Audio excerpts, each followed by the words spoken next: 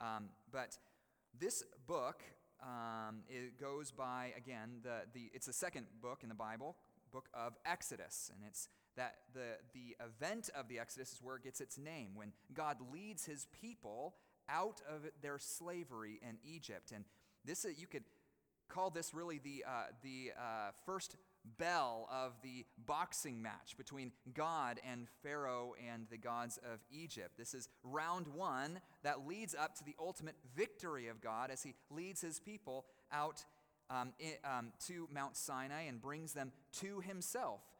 We are going to be going through Exodus 15 over the next month and a half or so before taking a break and then resuming Exodus next year. But this passage is where we see God, who has so long been working in the background and so long in apparent silence, finally pull back the curtain and unveil his power no longer cloaked, finally go to war with Egypt itself, really with Pharaoh and with the so-called gods that they worshipped. A king who had abused his people for far too long. And God finally is going to show him once and for all who really is in charge. I love these events, but I think you're going to find them quite gruesome the more that we look in them today. So they are some of the greatest and most disturbing events in the entire Bible. And unlike raising the dead or healing the blind, these represent some of the only destructive miracles in the Bible. Miracles that, instead of working restoration and life, work the opposite, destruction and death. Again, at the Lord's hand, it's remarkable how well known these plagues are known in popular culture today. Over the next 3 weeks, we're going to consider these 10 that were poured out on Egypt, and and as we're going to find very shortly, they take place in 3 rounds of 3. Plagues 1 through 3, plagues 4 through 6, 7 through 9, and then all of this culminates in the final plague, the worst of them all, that finally breaks the will of Pharaoh. But before we get to that, this week we are going to just consider, it's still 2 chapters in length, the first 6 of these miracles, or the first 2 rounds of the plague. And as awesome and as terrifying as the events themselves are, I want us to consider, more importantly, what the plagues reveal, not just about the power and provision of God, but what the plagues reveal about the other so-called gods, if you will, that you and I tend to hope in. Today I'm going to split our passage into 3 parts. First, a holy war. Second, the God who wages it. And third, the God who wins it. Are you ready? I hope you keep your Bibles open with me. Now, when we were last in Exodus, if you were with us a couple weeks ago, if you weren't, that's okay. I want to encourage you to join us in reading through Exodus during the week before we show up for the sermon this morning. You'll get way more out of it next week if you're familiar with some of the passages. Now, we found Moses and Aaron before Pharaoh last time making a request at God's instruction, a request that Pharaoh is going to grow very sick of by the end of this. Let my people go. Only when he first announces it, things get much worse for the Israelites. Instead of freedom, Pharaoh lays up an even more impressive burden on this people, mocking the strength of this God. And the Hebrew slaves' lives get even more complicated. Because as Pharaoh is unimpressed by this God or anything at this point he might threaten, even when Moses demonstrates a sign as he tells him to do, and as Larry so excellently preached 2 weeks ago, turning his staff into a slithering serpent on the ground, just like God promised Pharaoh, when he sees this, his heart only grows harder, not softer. We're going to consider that hardening of Pharaoh's heart even more so next week when we consider plagues 7, 8, and 9. But why shouldn't his heart grow hard, to be honest, at least at this point?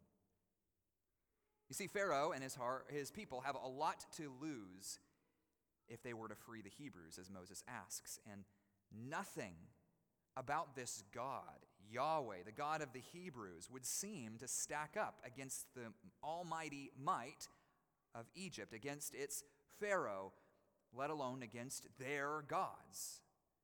Egypt was, in their own estimation, and in the estimation of most of their enemies, untouchable. All of that changes, though, starting in our passage today, beginning in chapter 7, verse 14, as Moses once again stands before Pharaoh. This time, though, not in his courtroom, but on the banks of the Nile, as Pharaoh, it would seem, gets ready for his morning bath, to take a dip. Why here, of all places, does Moses choose to confront him? It's a little bit awkward, to be honest. One of the things we need to know is that the Nile River, even as it is an impressive geological feature even today, something you can see in space, the Nile River meant everything to Egypt. It's no exaggeration to say that the Nile was the center of Egyptian life, the reason for Egyptian wealth, not simply because the fishing was good or because it provided water for their crops, but because it did so year after year after year after year, predictably, ebbing and flowing with reliable consistency. It's why it became the very backbone of this nation. At a time when drought and famine could decimate a nation's power, the Nile never changed. The Nile always provided. It's no wonder that the Egyptians actually worshipped the Nile, and perhaps some of the Hebrews did as well. In fact, no less than 3 Egyptian gods were said to draw their strength from the Nile. Khnum, the guardian of the river's source; Hapi, the spirit of the Nile; and Osiris, whose bloodstream was said to course through its waters. The Nile was life, it was wealth, it was prosperity, and it ensured that life, wealth, and prosperity would continue generation after generation after generation. And yet, for the Hebrews, their opinion of the Nile would have been much different. It would have brought to mind much different emotions, I would think. In fact, I wonder, as Moses stands there, if 2 images come to his mind. First, the image of all those Hebrew boys, long since drowned in the rushing waters at Pharaoh's own decree. And second, how nearly he had almost met with death there himself. He was only found and saved as he lay helpless and screaming as an infant boy laid in a waterproof basket at rest in the rushes. Here at the Nile, you could have no more perfect place for a showdown between God and Egypt to go down. Here at the Nile, a symbol of Egyptian might and Israel's sorrows. Something here, other than Hebrew blood, would now run. The whole thing is actually quite horrible, to be honest. As fair as Moses plunges the same staff that turned into a serpent into its waters and immediately sees the waters turn red, turn to blood. Who knows if Pharaoh and his servants were already in the water at the time? Do you think they scrambled to get out? Panic-stricken, horrified to now be dripping with blood themselves, unable to wash themselves clean, watching at that Nile River as countless fish began to float belly up to the surface. It's an image of death. I remember how freaked out we were as a family when we came home to find our pet guppy belly up on the surface of his bowl. Can you imagine here at the Nile River, can you imagine the smell? The smell of death covering the land. And as if to prove that this wasn't just some natural phenomenon, the blood didn't just stay in the Nile, but everything that was connected to or had been drawn from the Nile turned to blood in an instant. Blood in every stream and pool, blood in every cup bowl and basin. How long do you think it took them to discover that their only source of clean drinking water would now be found by digging into the dirt on the river's edge, as it tells us in verse 24? And somehow, remarkably, Pharaoh remains unflinching in all of this. Verse 22 tells us Pharaoh's heart remained hardened, and he would not listen to them as the Lord had said. Verse 23, Pharaoh turned and went into his house, and he did not even take this to heart. What a picture. 7 days pass before it would seem God relents, and Moses and Aaron stood once again before Pharaoh, again crying to him, "Thus says the Lord, let my people go." This time, threatening the king, not with blood, but of all things, with frogs. If this doesn't seem worse to you than a plague of blood, it probably is because you haven't thought about it very much. You see, while for that week they may have gone a little thirsty, or they had to plug their nose every time they passed by the Nile waters, generally speaking, it was a plague that was temporary and could be avoided, especially if you were as rich and prosperous as Pharaoh. After all, he didn't go searching for his own water, did he? That was someone else's job. But this plague, no one could avoid. It tells us the amount of slimy, squirming, chirping, and burping frogs was so great that they swarmed the land like insects. Imagine frogs squatting in your food, wiggling their way into the sheets of your bed, following you into the toilet, crawling across your face in the middle of the night. Imagine squishing frogs every time you sat down, every time you weren't watching your step, every time you rolled over in your sleep. Gross isn't strong enough of a word for it. It's no wonder that Pharaoh pleads Moses to take them away, in a way he did not with the blood, which God does. Not by sending them back where they came from, back into the Nile River, but by the frogs dying or croaking. Sorry, I couldn't help it. Right where they were. Some of you just got that.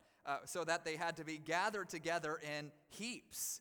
And verse 14 tells us, as the decaying frogs were in these heaps, the whole land once again smelled like death. Ugh. Yet once again, chapter 8, verse 15 tells us, when Pharaoh saw there was a respite, he hardened his heart again and would not listen to them, as the Lord had said. And so the pattern persists. Moses warns, Pharaoh refuses, a plague comes, Pharaoh hardens, and the plagues continue, even as they get worse. Even as, third, swarming gnats come next, or what is more likely to have been, well, really any variety of small, biting insects. Perhaps this was a plague not of gnats, but of mosquitoes or lice.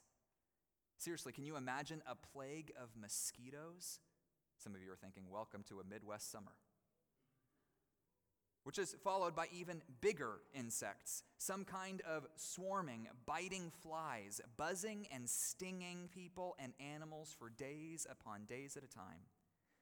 Anyone else get like the heebie-jeebies in picturing any of this? And it only gets worse. It doesn't just become uncomfortable, painfully uncomfortable and awkward.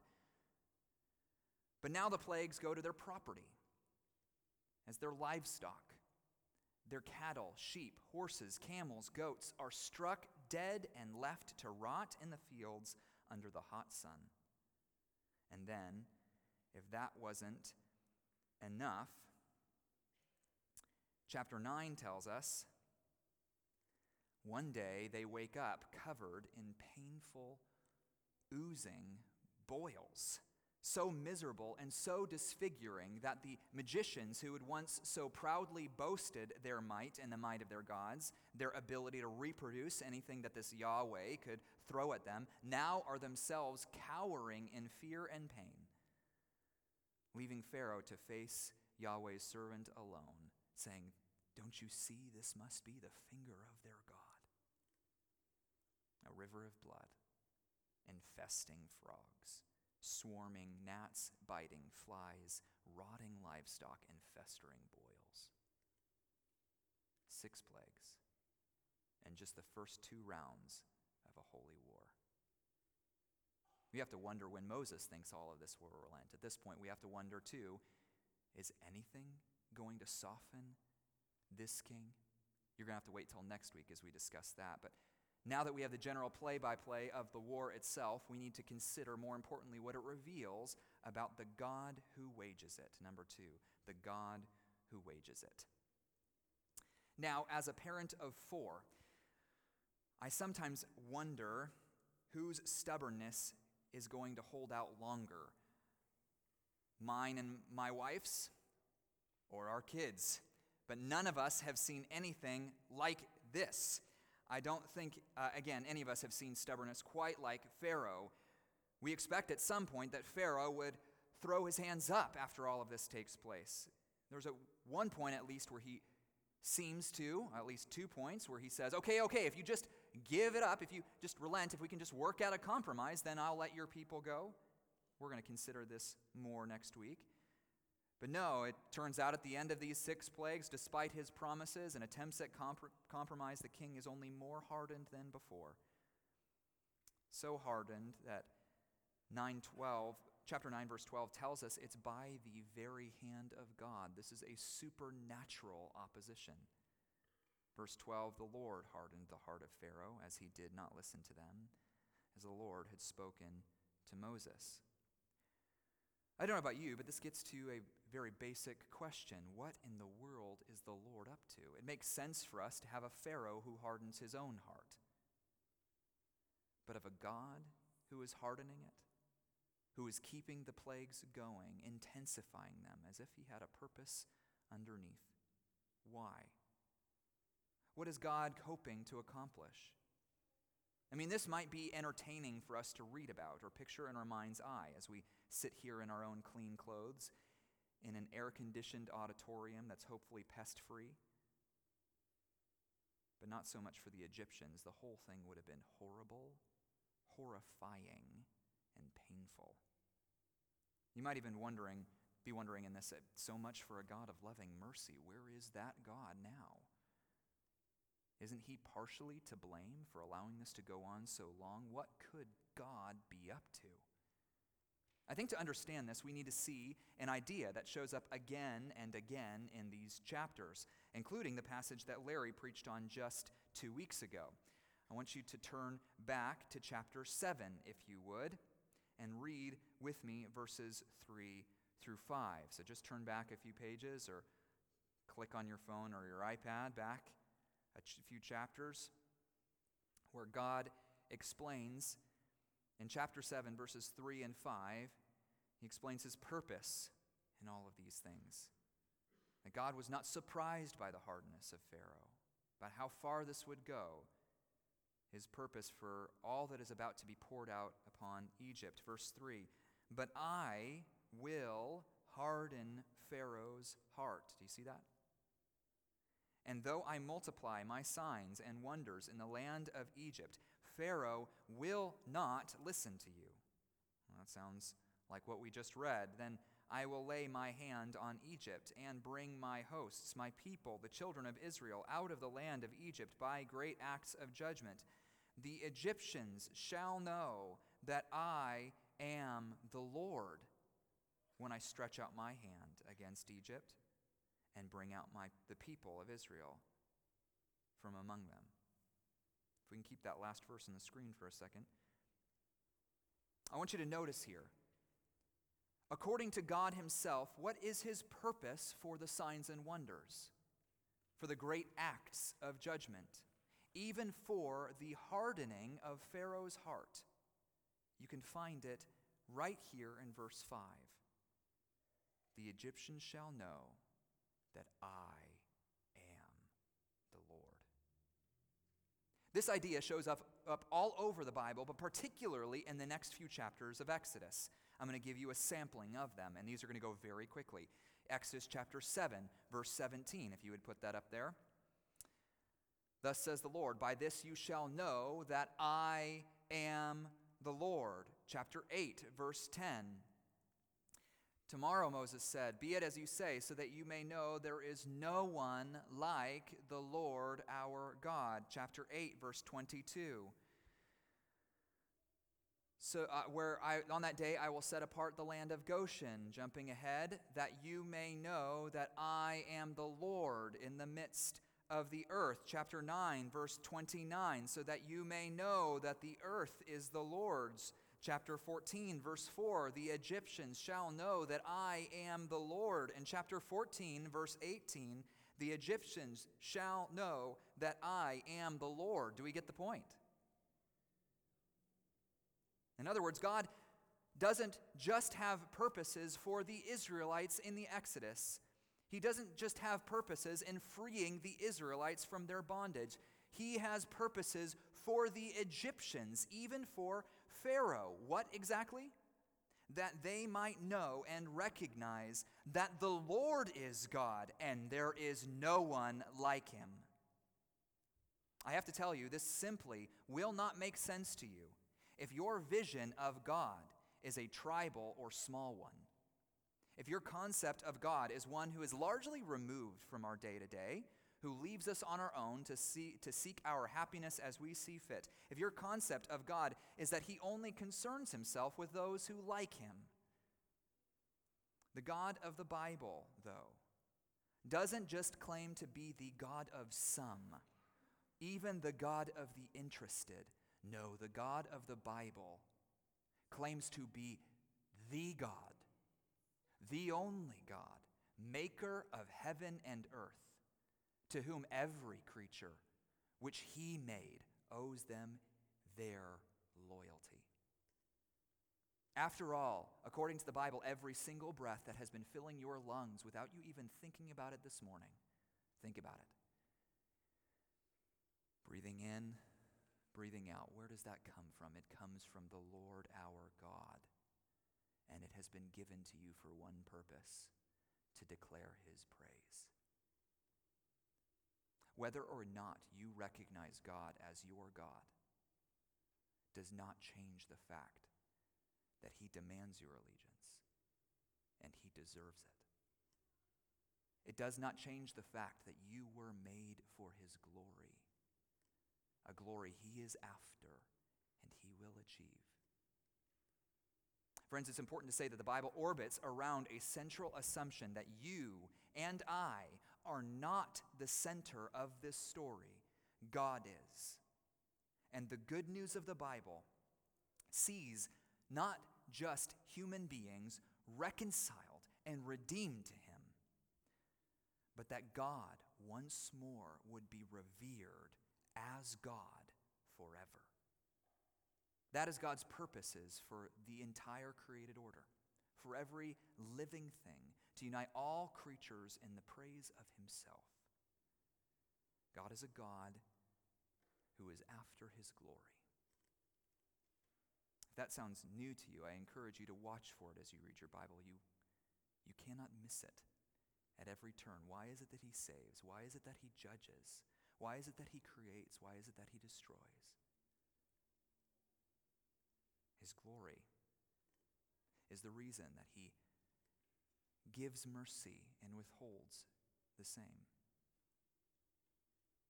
God is after his own glory, and there is coming a day when the knowledge of God, that he alone is God and deserves the worship of all things, there is coming a day when that knowledge of him will cover the earth like the waters cover the seas. God puts it this way in Isaiah 43. Turn to me and be saved, all you ends of the earth. I think I have the wrong passage up there. For I am God and there is no other. By myself I have sworn, and from my mouth has gone out in righteousness a word that shall not return. To me every knee shall bow, every tongue shall swear allegiance. That is the purpose for which every creature, including you and me, have been made. And believe it or not, it is actually in resting in that purpose that you will find your deepest meaning and dignity. Let me say again, that purpose remains, whether or not you believe it to be true. God will be God, whether or not we recognize him as God right now. But it is in waking up to that fact, to seeing that there is a purpose for your life. It is a meaning that has been written into your life from the very beginning by God himself, to know and love and obey him. And recognizing that fact is how you find your joy. The problem is, even though we are made to have God sit upon the throne of our hearts, there is usually something that is sitting there already.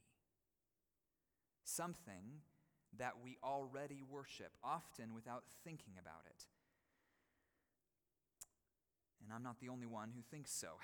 According to David Foster Wallace, who is a professed atheist, he once put it this way, again, from someone who, again, does not believe in the existence of God. Notice what he had to say. In the day-to-day trenches of adult life, there is actually no such thing as atheism. There is no such thing as not worshiping. Everyone worships. The only choice we get is what to worship. That is a very biblical concept from someone who does not submit to the authority of the Bible. Everyone worships. The only choice we get is what? What does he mean? After all, we live in a time where so many are able to make sense of their lives apart from God, and to be honest, many of us do here. This won't make sense to you, again, if you think of worship primarily in terms of a set of religious behaviors. But what if we thought of worship more in terms of love? Let me ask you, what is it you love most? What do you live your life pursuing, chasing after? What is it you really want and expect to get out of life? What would really make you happy? That is how the Bible conceives of worship, the answer to those questions. Worship is the organization of our lives around what we love and value the most. The organization of our lives around what we love and value the most. The thing is, all of us have something like that. Something so important to us that we organize our lives and our daydreams around it. Something that we fight to protect and can't imagine our lives without. And so often it can be a good thing. It could be your kids. It could be your career. It could be what you look like, what others think of you. It could be how much money you have, or the money that you want to have. It could be a relationship you have or want to have, or the simple desire to have a life that is predictable and free of pain. All of us have something that is ultimate to us, and as James K.A. Smith says, you are what you love, and you may not love what you think. Have trouble diagnosing what that might be in your life? Let me ask, where does your time, where does your money and your mental energy go the most easily? What do you daydream about? What is the first thing that you want others to notice or know about you? What is the one thing that if you lost it would make you seriously question whether or not you would ever be okay?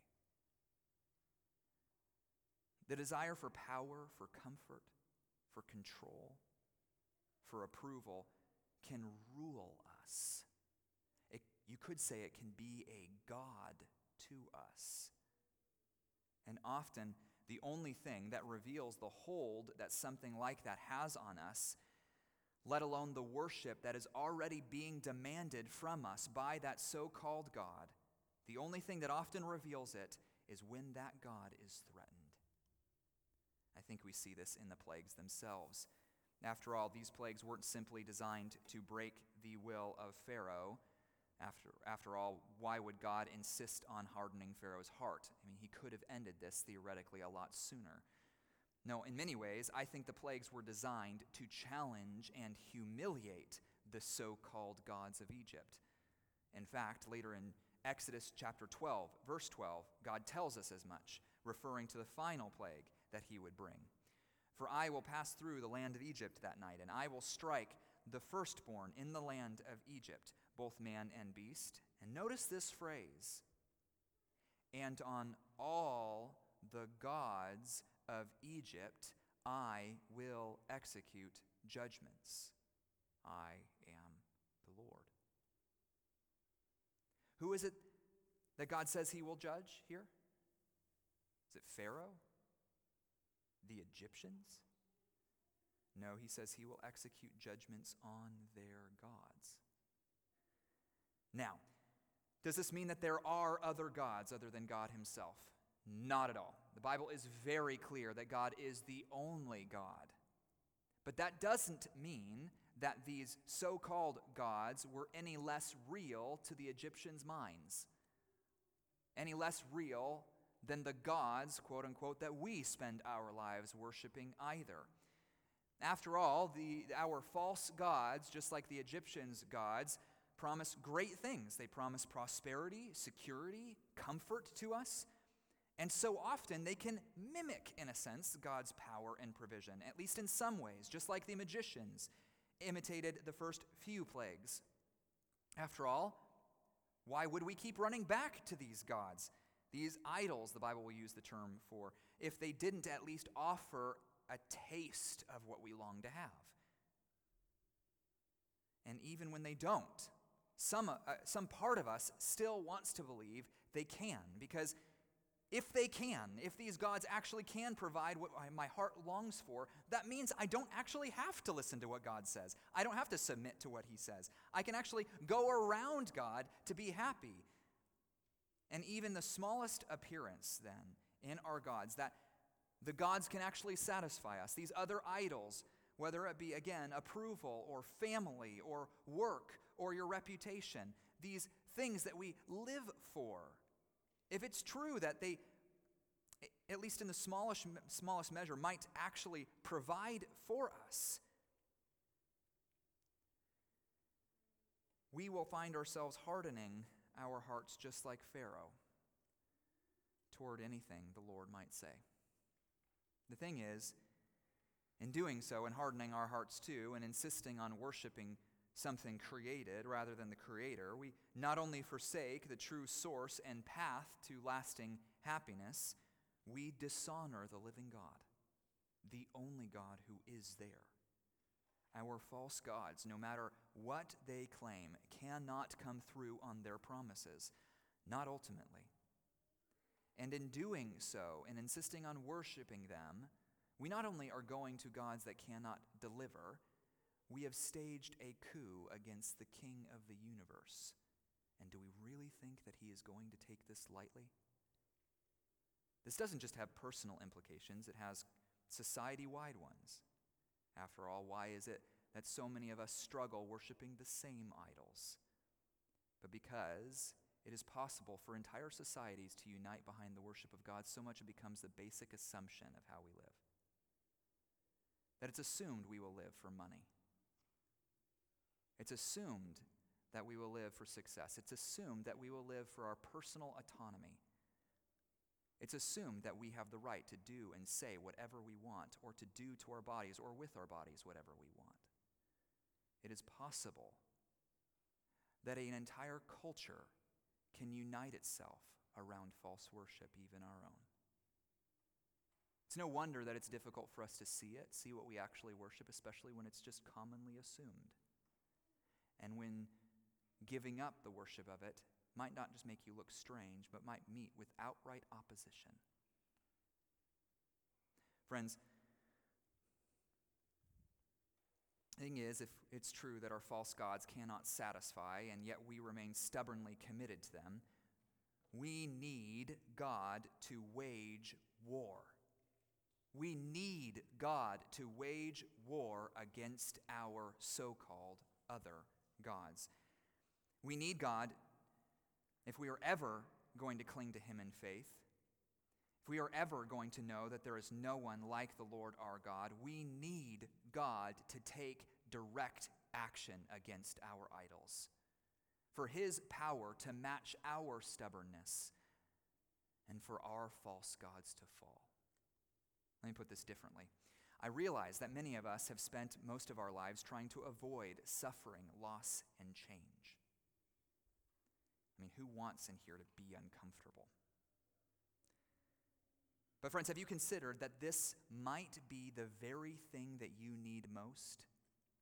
That it might be all part of the process, that your suffering might be all part of the process of God loosening your grip on the things that you have hoped in to save you, that you might tighten your grip on him. Have you thought that suffering and loss and failure might be the only thing, in fact, that finally causes you to see that God is the Lord and there is no one like him? Do you believe that, again, if you are to know that he is the Lord, do you believe that is what God wants most for you? Do you believe that God doesn't just want your comfort? He doesn't just want your success. He doesn't just want what the rest of the culture tells you to live for. He wants something better, something purer, something that's actually satisfied, devoted, full-hearted allegiance to him and him alone. That kind of faith sometimes only comes by seeing the failure of our false gods firsthand. Friend, have you spent your life resenting God for what he has taken from you, and not realizing that he desires to give you something even better? But this leads us finally to number 3, the God who wins. There's still one aspect we have not considered in all of this, so there's plenty actually. That is, though, the one thing I want to talk about is that the Egyptians, in all of this, as they watched and experienced all of these horrors from the inside, they are also watching something else. They are watching Israel, their slaves, spared from all of it. Did you notice that? Starting in the 4th plague, I think, and with all of the plagues that precede it, I think is assumed, God makes a clear distinction between his people and their enemies. In fact, in the plague against the livestock, where all the livestock are killed, or most of them, I should say, there's still some left alive later on, Pharaoh launches an investigation into whether the rumors that he's heard, that Israel has experienced none of this, he launches an investigation to see if that's true, or if maybe this is just a really bad year for everybody. And what did he find? That the people and possessions of Israel, God's people, had been passed by. What's the point in all of this? What is being proven? Well, what was it, again, that saved this nation of slaves? Why is it that they were spared? Was it their strategic planning, that they simply outthought their enemies? Was it their impressive credentials? Did they simply outperform their enemies? Was it their track record of obedience? It wasn't, friends. It wasn't being stronger or smarter or more well-connected than Egypt. It was simply the fact that they were sheltered under the right God. At this point, without even realizing it, even before Israel demonstrated faith in this God, they were learning what it was like to be under his care. That unlike the gods of Egypt, this God's power knew no rival. Unlike the gods of Egypt, this God's purpose would be uncompromised. And unlike the gods of Egypt, his provision had no lack. This was a God of rich things, of good gifts, and only desired to give joy and satisfaction to his people forever and anyone else who would rest under his care. In other words, even as God's purpose was to humiliate the so-called gods of Egypt and all who hoped in them, even more so, God's purpose was for his glory and his goodness to stand out in the contrast. In fact, you could say that in the midst of all the plagues, there is a hidden hope that is held out to the Egyptians. And this is going to become increasingly clear in the next few plagues. That if these Egyptians would heed the warning, would watch what he is doing, and if they would remove themselves from the care of these so-called weak and underperforming gods and come under the care of the Lord, the only God who is there, that they too could experience the same rescue and salvation. This is essentially what Jesus himself points to in the New Testament when he's speaking with the Samaritan woman, a woman who came only with a resume of her own disqualifications. When Jesus says to her that the Father himself, God himself, is seeking worshipers for himself. The Father is seeking those who would worship him in spirit and truth, who would come and rest under his care and the care of no one else, regardless of what background or track record or resume they come from. And so, Jesus told the woman and the crowds around to come to him, to come under the care of a good shepherd, to find their deepest joy and dependence in the fountain of living water, to worship him as the great I am, who alone can deliver on his promises, the God who is there. But instead, this one who could satisfy, who received and even will demand worship, was rejected and killed. Why? Not simply because those around Jesus refused to worship him as he deserved, but in many ways because they were already worshiping something else, even his closest followers. The teachers of the law worshiped their power and position. Pilate worshiped his own reputation. Even his disciples worshiped their own comfort and safety. In the end, Jesus threatened all of them, threatening what they could not stand to lose. And in an attempt to preserve their position, their comfort, their security, in an attempt to save themselves, they found themselves standing against God himself with only one option left: to kill him, as the threat or disappointment that they thought he was.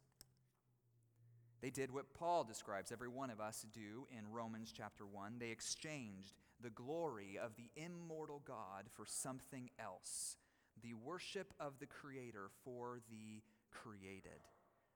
But in the mysterious purpose of God, this was actually by God's design. Why? Why would he send his own son to go to his own death upon the cross, to experience the results of where false worship leads every time?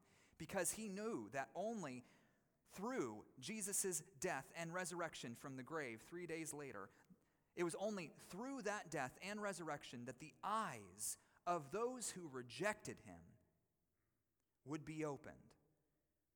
It was only through that death that our hardness might finally be lifted, that we might taste and see finally that the Lord is good, that the Lord alone is God, and we might shelter under his care forever.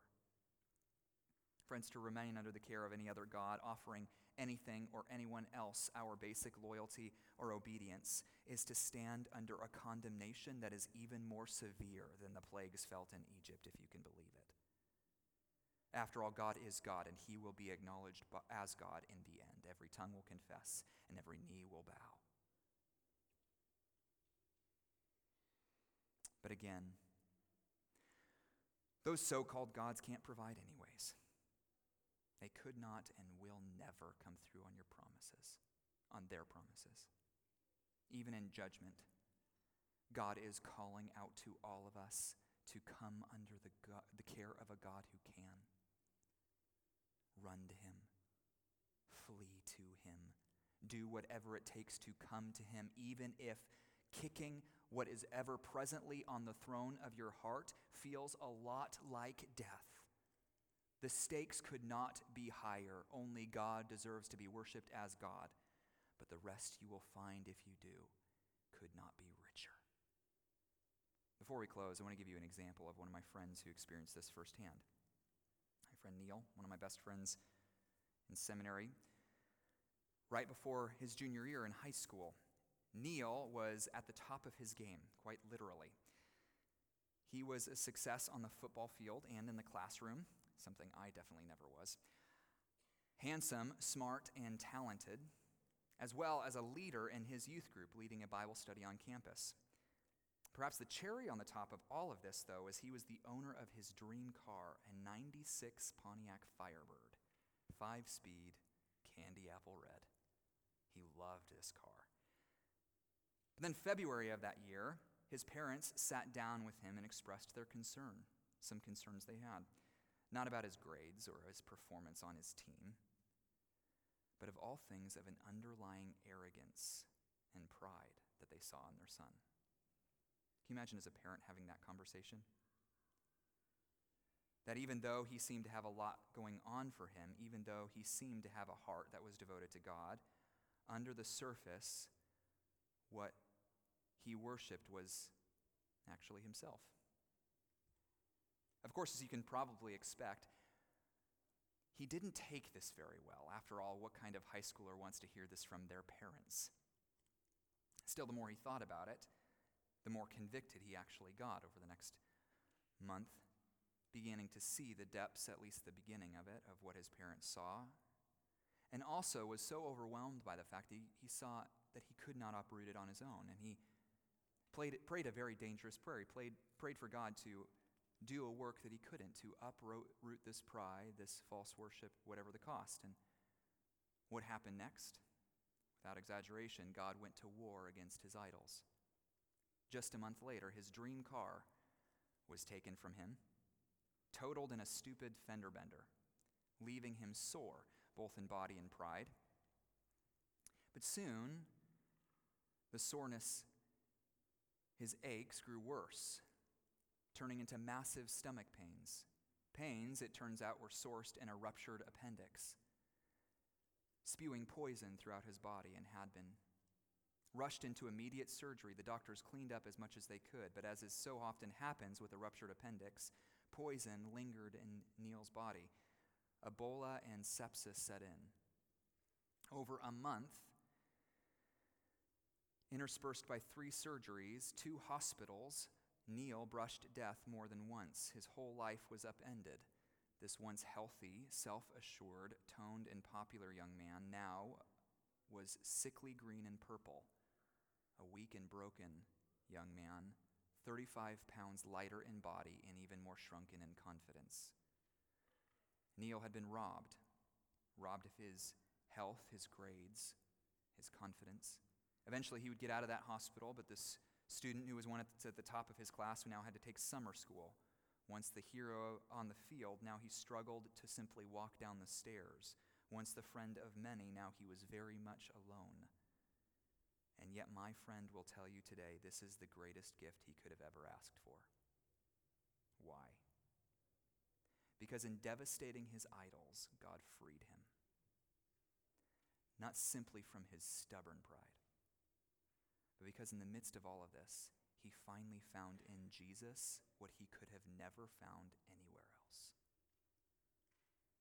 Friends, let me ask you, would you be willing to pray that same prayer before your God? God, would you do war with my idols even if I can't see them?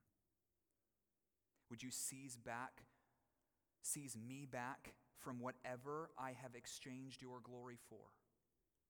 Whatever it takes, would you cause my heart to finally shelter under you?